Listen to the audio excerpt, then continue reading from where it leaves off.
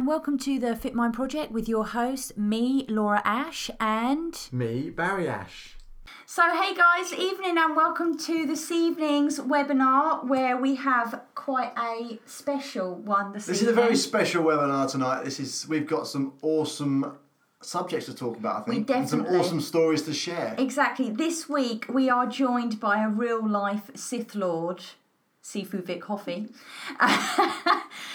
Vik is a real master of martial arts, guys, and he has been dedicated to this way of life and art form for over 30 years, and there is absolutely nothing that this guy doesn't know. He's one of the UK's most respected martial artists, specialising in Wing Chun, and he has been in the competitive arena and also on the streets, having worked as a door supervisor for many years. Now, Vik writes for Uncaged MMA magazine and has a regular slot where he talks all things movement and martial arts. But he also has his own dojo in Slough, Imas, which you guys have seen Barry and I getting choked out quite a few times. But the lovely thing about Imas is that Vik and his business partner Sonny have really made that dojo a really nice space, not only to train your mind but also to train your body. It's such a nice family feel, isn't it? And you know, Vik's stories and his knowledge, they always enthrall us, and we're always sat there like little kids listening in when he talks to us. But when it comes to, you know, how the body moves and how it works and drawing inner strength from this, there's nothing that he doesn't know, and we are so honoured not only to call Vik a friend, but also he is our brother from another mother, and we're blessed to be part of the Emmaus family. So welcome, Vik, my man. Hello. You love it. You're so humble. It's great. So Vik, thank you so much for joining us this evening. I really appreciate it, especially as you're feeling a bit dodgy. Yeah, thanks for having me. Yeah, it was me versus Indian wedding food yesterday, and I lost. So. Okay, it's all cool. Everyone has to have a defeat at some point in their life. Exactly. It's your kryptonite, isn't it? Yeah, apparently so. Yeah, done me. Done you. So I haven't slept yesterday, not really. And the toilet is now my friend. I love it. That's fantastic. super. Beautiful stuff. Well, Vik, what we want to, have a chat to you about today, you've got loads of stories, okay, and you've got a couple of really amazing ones. And, there's a couple we wanted to talk to you about in particular, because we could literally probably do like a whole week's worth of chat from like 9 till 5 and it would still not be enough. Do you know what I mean? But we know that through your life you faced quite a lot of adversity and you've thought through, but the main thing is you've remained you and you've stuck to your morals and you stayed true to who you were. And you could quite easily quit with everything that you've experienced, but you've decided not to, which has made you the person you are today. The first test of this was in school with the bullies and everything. So, should we just start there? Sure. So sorry, what's the rules? Am I allowed to use profanity? Whatever you want. There's no rules on this. It's the same as at your place. There's no rules. Anything goes. Oh dear. No, seriously. So Slough is a strange area. Quite a mix of different people, different races, and so I pretty much got my butt kicked by every race there was for one reason or another.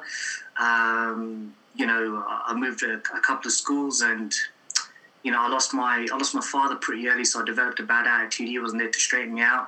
So whereas sometimes it would have been better to bow out from particular situations, I made it my business not to, and that caused a lot of issues with me, which resulted in just like just a lot of emotional and physical violence. Yeah, so from the age of maybe 12, I think that's like the first time I ever got a broken bone from being jumped by a bunch of guys, to my late teens, I was always getting in trouble all the time. So it was just lucky that I loved martial arts, and through martial arts I met some really inspirational, some awesome people that were able to put me on the straight and narrow, especially because I saw other friends of mine. I had a friend of mine actually commit suicide due to that kind of bullying and everything that was going on. There was major gang violence in my town. which I was lucky enough to be able to recognize, to see, and then pull myself away from. There was quite a bit. There's a lot of physical and emotional odds, but looking back at it now, usual story made me who I am, all that kind of thing. So yeah, everyone's got a story like that, I suppose. So so that's pretty much how school was. School was like a constant battle. I mean, every loud noise, every car that squeaked, it's for me. Every oi that I heard in the street, I was constantly, breathing up here, into my shoulders, like this constant defensive posture, which I found out later on, it impacted my mental state, and I was always in a fight or flight. Yeah. So I was I was wondering to myself, why am I always, quick to get into a situation, or had a particular attitude, and it's just because I was getting habitually put into this cycle of dis-ease, I call it, where your surroundings, they impact your, like for me, it impacted my respiratory system. Imagine a shock, when you hear a loud bang, there's an inhalation, right, that changes your posture. Well, that happens enough, and you start to adopt that posture as your normal everyday setting, right? Yeah. And then you start to, that's why I call it the cycle of dis-ease, right? So your psychological state impacts your respiratory and your physical state, which impacts your psychological state, and so on and so forth. So it took quite a lot of training and a lot of internal dialogue with myself to feel it, recognize it, and do something about it. That's really interesting, actually, because so many of us nowadays, we are in this state the whole time where we're hunched with our shoulders up, and we're so kind of quick, everything's now, that kind of thing. And that's really interesting to know that you recognise that was a defensive state that our body was in. I mean, if you look at like fetal position, right? Yeah. That's anthropologically designed to do this, but with your back curled up, your lungs are like bellows, you're exhaling. This is like a bracing posture, almost very, very protective. And I noticed, man, I'm in this state all the time. And it's really hit me when I was treating other people, because I was in the corrective rehab industry for a while. So I was looking at other people, and then when you see them, you think, there's not actually a physical issue with you. There's a lot of psychological issue, because we're amazing at ignoring issues, as a human being. Yeah. You know what I mean? Any stresses and stuff we've got, that's normal. That's okay. That's normal. We kind of ignore them and carry on going. We don't realise this is pushing us further into our sympathetic state, and we're constantly like in that, hyper-adrenalized state, and we didn't even know it. We accept that as the norm. So you didn't have to be bullied. It could be, it could start with someone pulling out in front of you in the car in the morning. And then it could just roll on for it. Then you go to work, you realise that you're late. Bam, it starts to build onto that and build onto that and build onto that. Over the weeks, over the months, it gets worse and worse, and then it starts to impact your physical and your psychological state. So, which I'm sure, you guys have seen quite a lot of as well. So when you were at school and, kind of all this stuff was going on, how did you decide that you weren't going to slip into what they were like and fight back? How did you decide to pull away from it, and how do you use the martial arts to help with that? Unfortunately, I was of the mindset that sometimes violence can only be beaten by greater violence. Right. Because I didn't have the tools, at that time, at that young age, to sit there and rationalise and intellectualise with other people, let alone myself.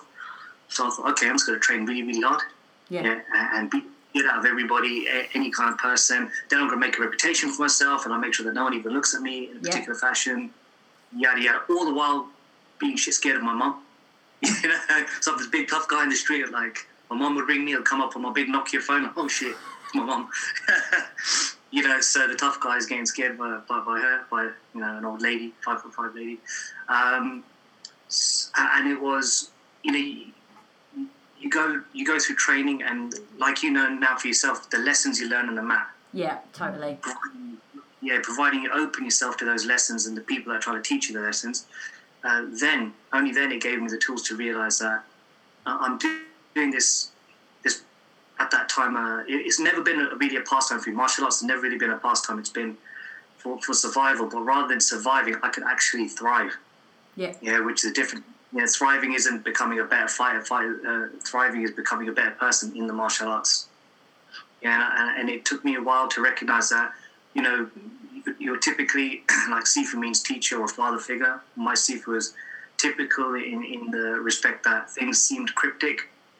He would say a word and it would seem cryptic, and it's meant to be that way because it's supposed to marinate in your head for a while. And you think about it, and then you get up and oh shit, that's what he meant. Yeah, I get that, definitely.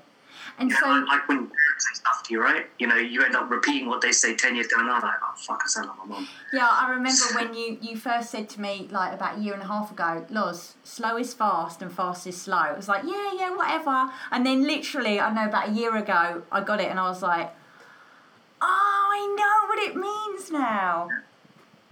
Yeah, and there's a lot of things in the arts that are hard to understand because of the language, because it's not coming from English. For instance, it's coming from China and these kind of places where philosophy is quite high on the agenda. So it's difficult to explain it in the same amount of words. So when you're doing movements, you can start to feel it viscerally.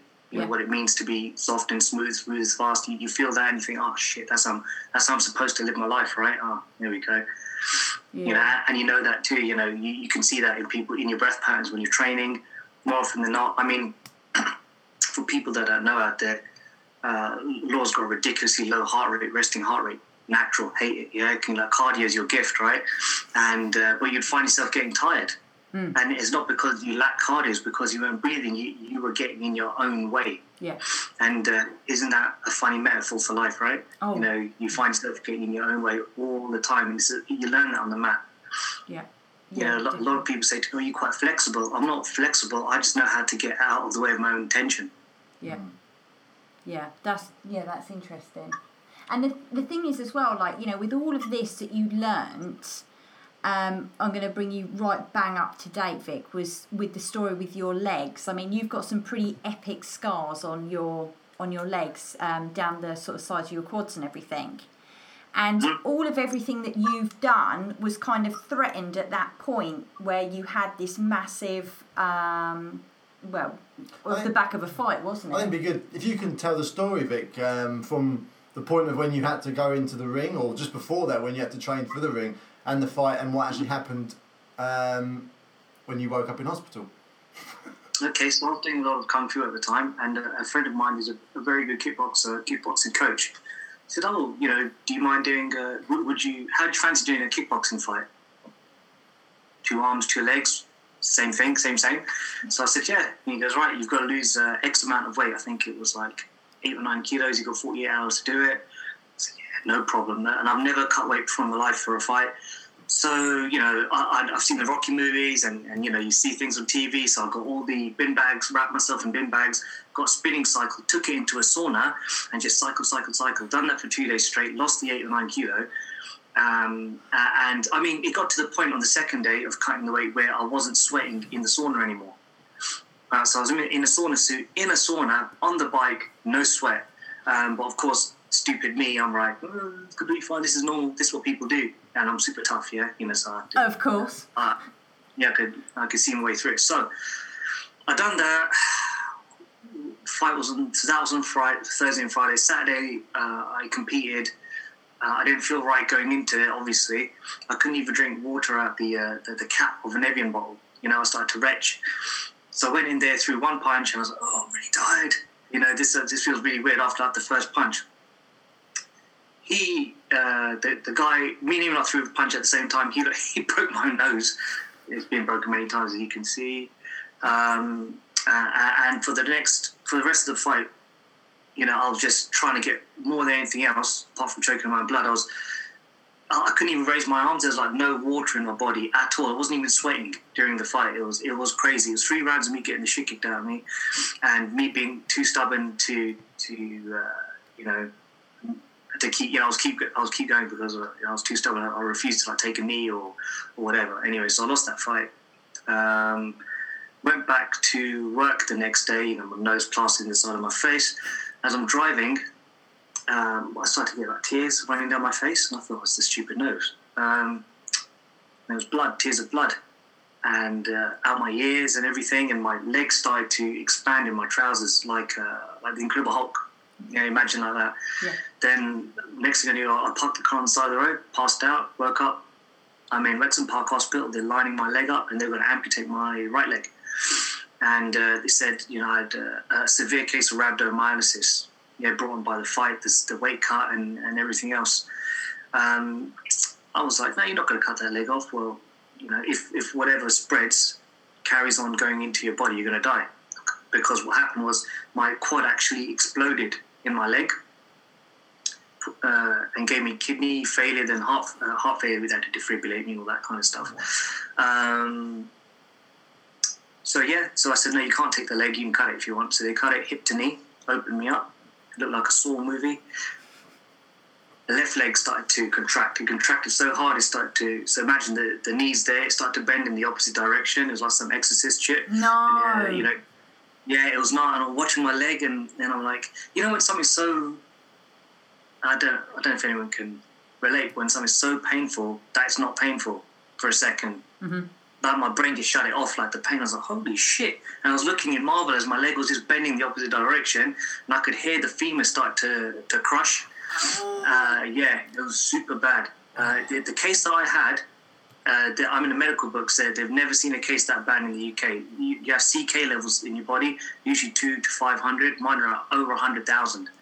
So they've only seen that in people in the electric chair. So like the ligaments were snapping off my body and everything. It was pretty bad. So they gave me another fasciotomy on the left leg. So that was it. That was me in the hospital for a couple of months with kidneys that were smashed to pieces and 2 open legs. There was a small Filipino lady that I owe her a slap, right? Because she was, every 3 hours, she would come in with this freezing cold spray and spray the inside of my legs and have to clean the inside of my legs. And your legs are cut open at this time, so that you can see everything. Yeah, and there was 2 wires, on each leg, opening the leg up so you can see right inside it. Yeah. And I was in the intensive care unit, so there was people blue lining, like they were dying like left and right around me all the time. There's this one guy there, one side of me and some old guy that kept fighting at me on the other side of the room. Yeah, right. So me and him were left. Like I think like 7 or 8 people died when I was there, or something crazy like that. I was there for a while, so she kept cleaning the inside of my legs every 3 hours. So I didn't really sleep for a couple of weeks. And one day I just had enough and I flipped out, and then that was it, man. He hit me with a ketamine, and it was all good. Big haircuts and love. How long were you on the ketamine for? 4 weeks. 4 weeks. Wow. 4 weeks, and they were giving me morphine every 15 minutes. So I got morphine and ketamine dependency and all that kind of stuff. Yeah. So all that good stuff. And I didn't go to the toilet for over a month. That's crazy. And now I can't stop. Yeah, well, at the moment, definitely, anyway. So how long was your rehab after that then, Vic? So if we take it back a step, because I suppose this is important given the context of this conversation, the legs exploded, they got cut open, and I said to the doctor, what's my next move? He goes, your next move is not to move, you're done. You'll not walk again, and if you walk again, you'll be on crutches, so time to change your life, right? And I think the thought of not having, it is very strange. And I swear, it felt like half a second. You go through, oh my God, I can't believe this. Should I kill myself? All these kind of things. It was like under a second, all this happened. Yeah. Like the tear was just coming out. And man, back up, bitch. And the tear was back in. And I didn't accept it. I didn't accept it at all. My immediate concern was, first of all, I hope my mum can take what she's just about to see, because she hadn't seen me. By then, she hadn't been to the hospital. And second was, how am I going to prove this fucker wrong? Yeah, how's it going to be? I took it as a personal slight that he thought that I wasn't going to get better. Yeah. And I can only thank and believe it's because of 2 things. One is my father and my mother. My dad was quite ill when I was young, and there wasn't one day that he missed off work There wasn't one day that he didn't train every morning, and he used to pray a lot. So that's like, I meditate, he prays, same kind of thing. He died on his way to work, on his 4th heart attack. So, he picked himself up off the floor and went to work and fell dead in the street. So it's like, it's instilled in me that kind of work ethic. My mum is a straight gangster too, very strong lady. Yeah. And, so it's that kind of idea of,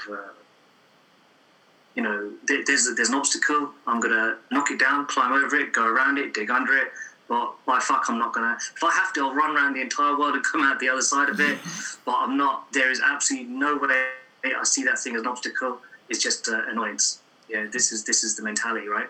And then the second thing was the martial arts, because you're constantly faced with failure every day. If you're any kind of martial artist, you put yourself in that situation. You spar with the bigger guy.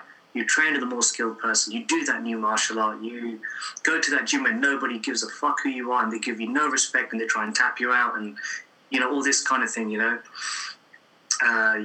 really have your. You develop a very healthy ego. From doing martial arts, because you're getting controlled and beaten up, and you have to learn all the time, and there's a lot of bang. So you get to develop a very, very healthy character as a result. So I think those two things allowed me to really take on board. It wasn't really that much of a surprise given the situation. I'm in this situation. The doctor said, that's it for you. And I'm like, I deal with failure all the time, bitch. You don't even know. And I'm thinking, and you know what? As a result of that, I've done all the things that I should have been doing for the last few years as a result of that injury. So the day that I got sewn up, when they, 1,000 stitches, I don't know how many stitches they gave me, they sewed me up. On that first day, I started doing dips in the bed and I burst the stitches. So I woke up and they took because they put me to sleep, and they took the bars off my bed. And, so I'm like, I'm trying to recover there. Sonny, who's my business partner and my family, basically, right? He came in and he said, I was his teacher, and he said, I finished my degree. I really enjoyed my degree, but I want to teach martial arts. And I said, he came on his 21st birthday, and I said, okay, don't worry about it. When I get out of this bed, I'm going to start our own martial arts organization. I promise you're going to be my business partner 50-50. We'll make a gym and all the rest of it. He rolled his eyes a little bit, cried a little bit. He's a very emotional guy. Because obviously, if you saw me, you would think I was going to do anything. So that class, when I started Imas, the first class was in Wexham Park Hospital, from my wheelchair. No. Yeah, I was teaching the garden to 6 people in exchange for KFC and Viennetta. Right? Nothing's changed. Because I refused to eat hospital food. I said, I'll teach you guys Kung Fu on KFC and Viennetta. You tell those other lot over there to fuck off. They can stop bringing me that stupid jelly shit, right? And there's food in a paper cup. I said, screw that. I don't care. Bring on the constipation. Bring on the food, though. It's all good, right? So I started teaching out of there, and then I was teaching on crutches under an archway in Windsor, which migrated onto the park on the opposite side of the road, which migrated onto Windsor Leisure Centre. Then we rented out another hall in Slough, and then we got our own place. And we done that within a couple of years. Wow. Right? And I mean, from when I left hospital, I told the doctors I'll come back and I'll do a one-legged squat. Telling me that I'm not gonna walk in. I'll bring some flowers for the nurses. They're really cool. I'm gonna come back and I'm gonna do one-legged squat. I done one better. I came back 7.5 months later, and I won a British title in the biggest martial arts expo in Europe at that time. So that's how that turned out. and actually, as a result, I've become a much better martial artist, and I'm a much better. I'm a much better teacher as a result as well. Super. Because nobody could help me. Right? Nobody could help me. Nobody wanted to help me. All the specialists, all the physios, and all of that. So I had to go and learn how to rehab myself. And as a result of that, I became a much, much better coach. Looking at all that, Vic, me and Loz are really heavily into the mindset. We believe that the mind is the powerhouse of whatever we do. You've come through so much shit, basically. What advice would you give to our listeners today about having a strong mindset to achieving what you want to achieve? What would you say is the best thing? Or a way of going about getting a strong mindset? Yeah, I get you. It's a difficult one because there's a PC route, yeah, and then the route that I believe, right? Well, let's have a bit of both, shall we? I want the route that you believe. And here's the thing with this kind of stuff, right? You know, some people like the hairy-fairy, oh, this is all pretty and this kind of stuff. And that's fine, okay? But then you've got the real raw stuff. And I personally believe that the real raw stuff is the stuff that, it might hurt initially to listen to, but you'd rather not be lied to for the rest of your life, and you need to know the truth. Does that make sense? Yeah, absolutely. And me coming from the martial arts, it means exactly that. Martial is the yang energy, the destructive force, and art is the creation, right? Yeah. So it's for you to go through one to get to the other, you know, the masculine and the destructive energy to the feminine and creative energy. This is what it's all about. And for me, that's how me staying on goals, right? That was the question, yeah? Yeah, to achieve what they want to achieve, because a lot of people say, oh, it's so hard. I can't get to where I want to get because it's so hard. But you need to have that really strong and that really focused mindset to actually achieve what you want to achieve, because whatever you want to achieve out there is not going to be given to you on the plate, is it? You have to actually work for it. Yeah, and if it had been given to you on a plate, it was not anything worth achieving anyway. True. Yeah. You know what I mean? So, you know, that's the first thing. And the next thing is, like, you know, toughen up, buttercup, is as simple as that. Anything, motivation and things like that, as a general population understand it, is bollocks, right? You don't want to do anything. You as a human organism, if you could, would sit down, get fat, and do fuck all. Yeah. Right? We're perfectly built for, you know, typing away on the computer and doing things like this. You know, if you want to do anything extra, anything more, you have to be more than what you are, right? You're actually going against your nature, because essentially we like to eat and sleep and fuck, and pretty much that's it, you know what I mean? Sorry, procreate. Yeah, right. You know, this is it. You know, if people can get away with doing just that, they will do just that. So once you recognise that fact, and then the next thing is, for me personally, is like, are you sure you want that goal? You know, what is the purpose of that goal? You know, why do you want it? Then once you got it, then just be prepared to walk over broken glass. You know, to get it, because everything that can go wrong will go wrong.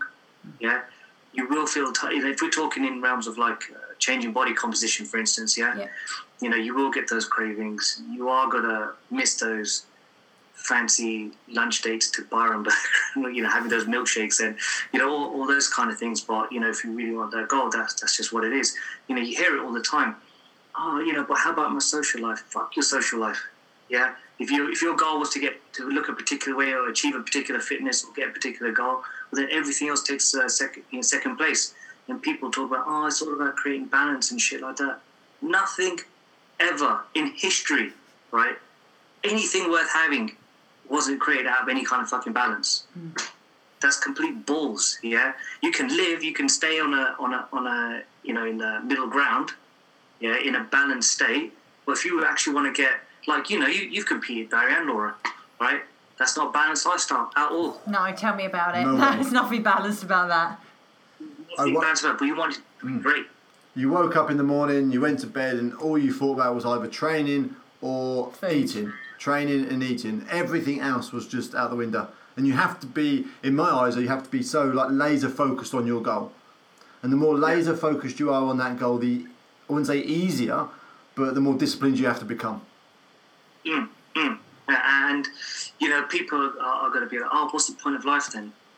Bitch, what's the point of your life? You're doing absolutely nothing. The things that you learn from achieving a goal like that, now you've got this amazing, successful business where you're helping other people all the time, and you develop that from achieving your goals, right? That laser focus. You're able to take that and put it to everywhere else in your life now. Definitely. You know, I don't trust people that that don't have that kind of mindset. I love it. Well, you don't, right? That's why everybody is disposable now. Yeah, everyone's interchangeable. Everybody's disposable. You know, you get fast friends. You know, they're here one day and they're gone the next. They don't even know how to be good partners, good friends, good at work. Is there anyone that they can't train either? You know, so you develop yourself, innit? Yeah, I usually say to people, you know, it's bigger than your body, because if you can't look after your body in the right way, then that's going to be showing up somewhere else in your life. You know, that incompleteness. You know, I have this discussion with my brother all the time. You know, I love my brother, but I have to have a go at my brother. Not so much now because he's training now, so that's great. But you know, he's a great guy. But he's like, oh, you know, I look after my family and my kids, and I went, yeah, that's nice until you have a heart attack. Yeah, you know, because you're not looking after yourself. Yeah, and then guess what? You're going to become a drain on the very people you're trying to look out for. You know, so it's just a little bit of time. You know, if everybody looked after themselves, it would just make no one has to be this amazing athlete or anything. But I mean, how can you be psychologically stable if you're physically unstable? Yeah, I get that. And especially it goes right the way back to the beginning of this conversation where you said about you holding yourself, do you know what I mean, when there was all this kind of, you know, what kind of state you live in there. One thing I wonder is, Vik, you know, before the fight and being in hospital and, you know, the whole Saw movie thing, how did you respect and see your body before then, vis after then? Was there a difference in you seeing that? Yeah, totally, of course, yeah. You know, when you're young and dumb, it's just like, you know what I mean? Don't sleep, work all night, party all weekend, train all day, all this kind of stuff. And you realise that you've got a limited amount of breaths to your life. Yeah. And you don't have that kind of endless energy. You know, so, you know, you should cycle peaks and troughs. You know, you've got to definitely look out for yourself and, you know, be mindful of my injuries, all these kind of things. I'm still recovering from the injuries that weren't related to the actual incident that I have now, because I didn't look after it. But what the good thing is, I've got, I don't know, including like online and stuff like that, 1,000 students or something. Like one of them is injured because they were able to learn from my lessons. I was able to impart, you know, like a pay it forward. All the injuries I've got, none of my students have. So, you know, it is what it is. And that's one thing I've learned from you, Vik, massively, is how important movement is in our body. Yeah. And just want to touch a little bit on movement and the pain side of things. So how important is it to move our body to release pain or to get rid of pain in our body? And do they both sort of marry up together, movement and pain? Yeah, absolutely. I mean, people, so it's a chicken and egg thing. So, like, for instance, if you get hurt, you generally tend to not move that area that got hurt. Yes. You leave it long enough, you get SMA, sensory motor amnesia. Yeah. Then after a while, that becomes your new default setting. And then you'll get myofascial adhesions and restrictions that go on top of, you know, maybe a hurt shoulder or something like that. And you'll actually get physical deformation as a result. And you lose that movement pattern. And that's where you hold fear as well. Yeah, false evidence appearing real. Yeah, and that happens all over people's bodies all the time. You know, there's when I was working in the clinic, you get people coming in and they've got injuries. Like I had you could have like a 40 or 35-year-old guy come in and he's got his pelvis is in a particular situation, or his leg length discrepancy, or there's something wrong with him, there's a limp or something, and you realise through training and regressing, going back and back and back, that it happened when he fell off his bike when he was 10 or something. You know, and people tend to ignore it, yeah, because you like to move away from pain, and we're quite resilient, yeah. So we like to keep moving forward. Like if you were to hurt your left knee, you put all your weight on your right knee. Yeah. But if you walk on your right knee for long enough, that'll become your new adopted posture. But you're walking like this, right? Yeah. You know, so yeah. So on that respect, the pain can impact your ability to move, which again impacts your ability, you know, your psychological state, yada yada. It can go the other way around as well. If you don't move it, you'll lose it. Yeah. You know, a lot of people who this is like any machine, right? You need to oil the joints. Yeah. You know, you need to move in increasingly sophisticated movement patterns. It's good for the mind. You know, it's good for your breath. We live in this tangible world, right? Three-dimensional tangible world. We have to be able to navigate it. And I choose not to navigate it in a body that I've made into that I've cocooned in muscle and made into this kind of like living coffin. Yeah. You know, I don't want to, you know, you got that guy in the gym, he can bench press your house, but when he picks up his little door, he puts his back out. Well, you're really, really strong, but your body's working against itself. Or you got that guy who's trapped so big, like he's looking left and right like he's Batman. There's nothing wrong with Batman. Yeah, and that's cool. Even he had to get a mobile neck though, didn't he? He did, definitely did, yeah. But the thing that, like, I've noticed with you, Vic, when you train me, is that, you know, we train for movement, and I know even I've had issues like in my hips and my shoulders, and you don't realise how, in actual fact, you know, the problem with your knee could actually be the problem with your shoulder or your lower back or whatever it is, and we just don't see that in ourselves. We just think, oh, that's the problem, it must have been when I got up funny, but it's not. It's an impacted thing that's happened over time. Yeah, so, I mean, that's also reflected in the way that people train, right? So we're both from bodybuilding backgrounds. Yeah. And since we've been together, the method of training has become more movement-based than isolation-based, yeah? Yeah. So here's my bicep. I'm just going to train my biceps, but you get what I call Frankenstein syndrome then. You just become a collection of body parts put together that don't work in synergy, that doesn't work in synergy. So if you look like a panther or a jaguar, you can see all the muscles and the sinews, they all work together harmoniously, synergistically, and that's how we should move. Yeah. We do a fantastic job in basically making our body incredibly thick. Yeah. Yeah. So it's hypertonic in one area, it's totally loose in the other area. Our posture's messed up in this area. Our respiratory system is completely screwed up because we breathe incorrectly, or we're always lifting like 60% plus of our 1 rep maximum. So you're doing this really power breathing. Yeah. You know, I see people pick up. I see some of my training partners after a mining, they pick up a small bag, and they like, oh, dude, what are you doing? You know, but you move as you train. Yeah.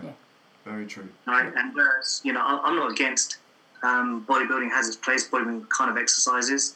It's just not where I'm at. Powerlifting is also cool, but that should make the base of your training pyramid. Yeah, your general physical preparedness. You should be moving towards, if we're talking health here, and getting out of pain and being fit and healthy for the rest of your life.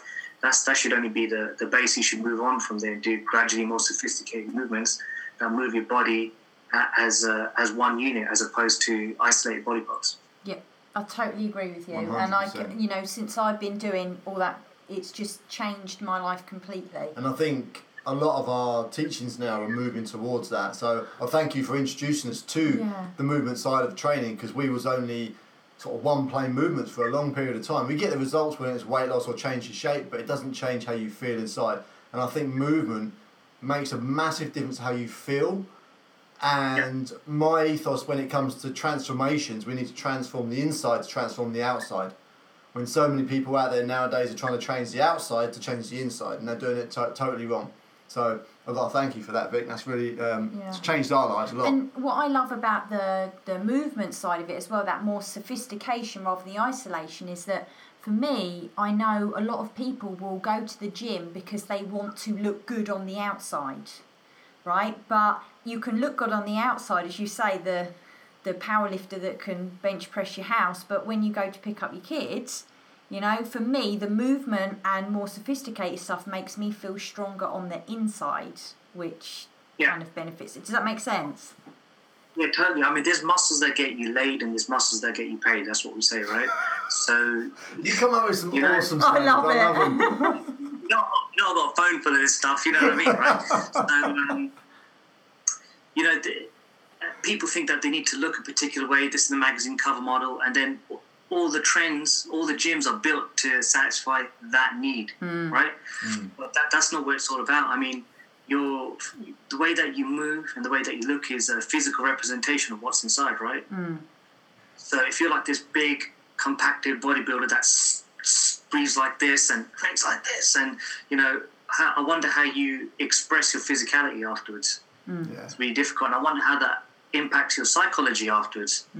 You know, some of the most, you can just tell by the way that some people move, what kind of mindset they have, whether they're stubborn, whether they're very malleable, whether, you know what I mean? You can see it in the way that they move. And I wonder, was it the training that made them like that? Or was it the way that they like that it impacted their training? Who knows, right? Yeah. But they're definitely feeding each other. So, you know, there's, and then people are like, yeah, but I want to look a particular way, they want to attract a man or a woman, or, you know, all these kind of things, right? Well, there's nothing attractive about a guy that looks like he is just two-dimensional. Yeah. And I'm wondering how many people are listening to this right now, whether it's on the webinar or on the podcast, you know, how many years down the line or whatever it is, who are thinking, okay, well, I wonder, and they're sitting in their body now thinking, well, I wonder how I move. And yeah, I hear this and I get that and I understand. Do you know what I mean? And it's awakening yourself up to your body, because we just take it for granted so many times. And that's what it is, though, right? But, you know, you it's just here, so, you know, I'll get around to it, or, you know, you lose that connection. There is a mind-body connection, right? And if you can, the way that I see it, if you can sit on a Smith machine and you can listen to some music and look at the TV and just be pounding away reps, where's the mind muscle? Where's the mind-body connection? Yeah. You've successfully detrained your body in moving in sync with your mind. Definitely. And if you do correct and proper training, as you know, you have to be right in there. It's like a moving meditation, right? Yeah. And it's so much more satisfying when you learn a new skill and when your body moves as it should. And like, you've come on so much, right? Night and day. Super strong, super fit. Me and Barry both agreed that you look great as well. Yeah, right. It's like, you get brownie points, boys. You get brownie points. I'll bring up Krispy Kremes next time. But the thing is, your physique and how you look and your man is a byproduct of your training now, right? Whereas the other way, I'm sure, you know, we've spoken about it before, your training as you were before made you look good. But first of all, it was all about how you looked, not how you felt. Yeah, totally. Yeah, and had a particular impact on your mind. And, you know, I'm sure there's ladies out there that have done it and they feel like as insecure as a result of it, because it's all this self-worth and their perception based on how they look, not how they feel and what they can do. Yeah, and I see it all the time, I really do. So if anyone's listening out there now and they hear it, then just have a look inside yourself, definitely at that, you know. Vic, we've got a question from somebody. I don't know whether we've already answered it, but we'll ask it again. You might have a little bit of a spin on it. So this is from Karen. She said, I'm assuming you suffered a whole lot of pain in your battle to walk and train again. So how did you overcome this? Because we hear no pain, no gain so often, but often pain is there for a reason, as it protects us when something is wrong. How did you know how hard to push, and how did you know when to stop? Okay, so I think pain, we have a fairly pussified world, so everyone feels pain over everything. I bumped my elbow, that hurts. So there's that, firstly. Knowing what a real 10 on the pain scale is, what the real 1 on the pain scale is. 2, anything that you do is anything when you're trying to become more than what you are or actualize your potential or whatever, and especially in recovery, you have to go through pain. Yeah. Tough. That's it. You know, something that, pain created, you can't avoid it when you try to recover. Yeah. Yeah. The pain of not walking again and the pain of some bunch of stethoscope-wearing doctors in Wexham Park Hospital being right outweighed the pain of the recovery and everything that I had to do. So, you know, it's like my stubbornness, which is a fairly, you know, negative trait that I had. I just harnessed it. Everything that I could do, whether it be negative, positive, I harnessed it and used it all.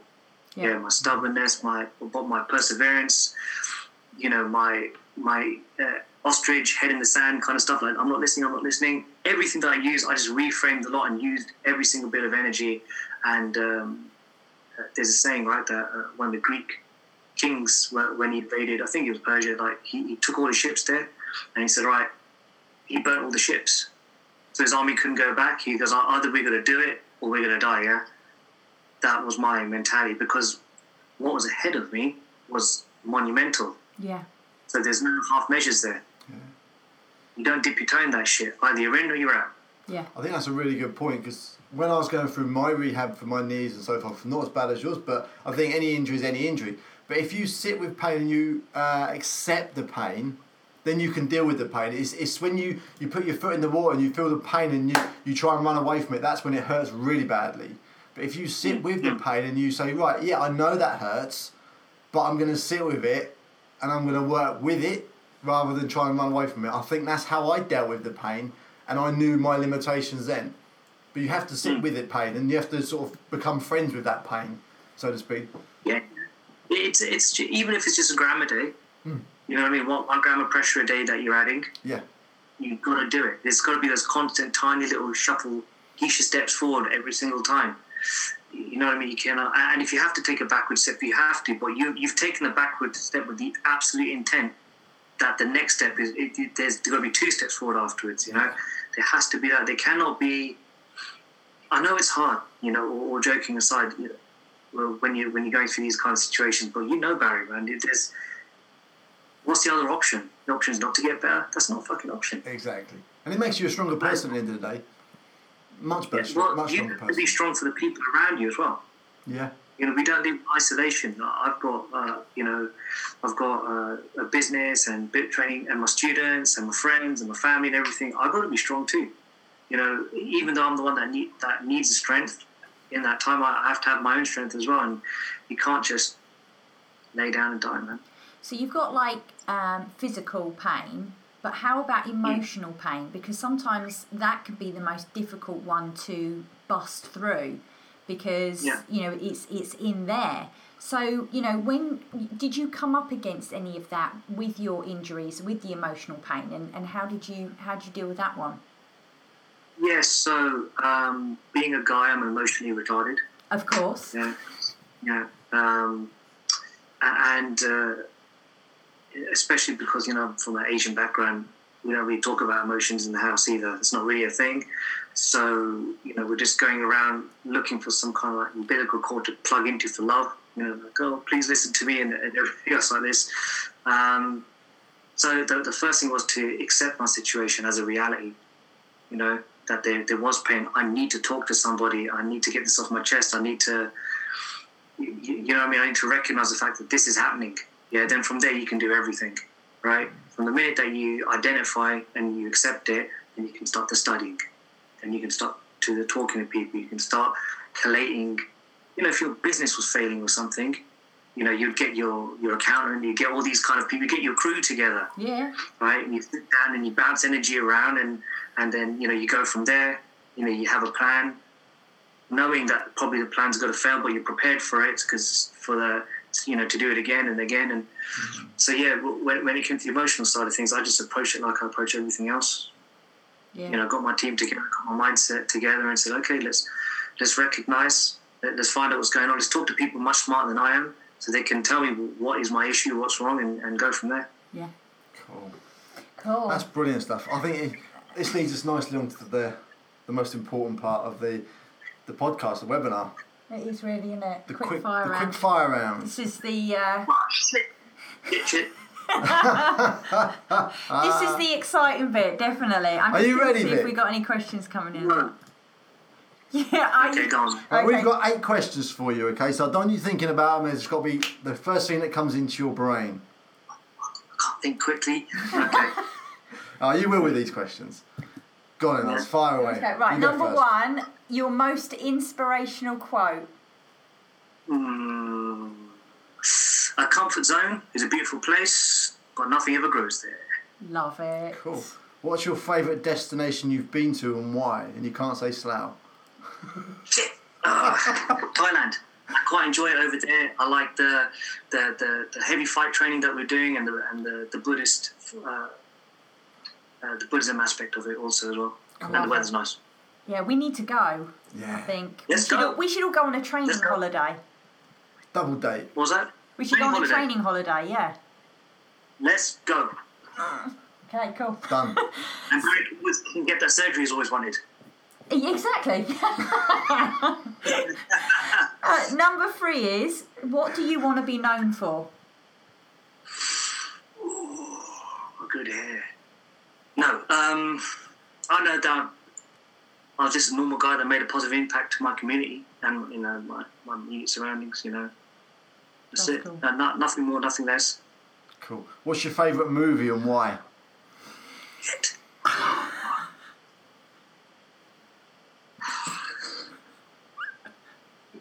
You can't ask that. If you ask me what my favourite 10 movies are. I knew this would be a difficult one for you. What's your favourite movie? And this is our podcast. No, I'm asking the questions now. What's your favourite movie? My favourite movie? I don't know. What I'm saying, you can't do that. That's Top Gun. And favourite. One of my Gun. favourite movies is Top Gun. Actually, I have to say, I always want to be a fighter pilot. Standard. I love it. We can't talk about it. All right, okay, so then what's your favourite song? No, Lady Ash. You want me to go for mine? Okay, I think mine would definitely have to be Rocky. Which one? All right. I like Rocky 4. If he dies, he dies. So pedestrian. I love It's got to be it. Rocky 3. Why? Rocky 1. Clubber-lang! Rocky 1. Clubber-lang! So awesome. But yeah, so I like it. I like the whole training bit when he's out and everything. So, Montage, yeah. my favourite song and why? Johnny Cash, Hurt. Of course. Favourite first ever childhood memory?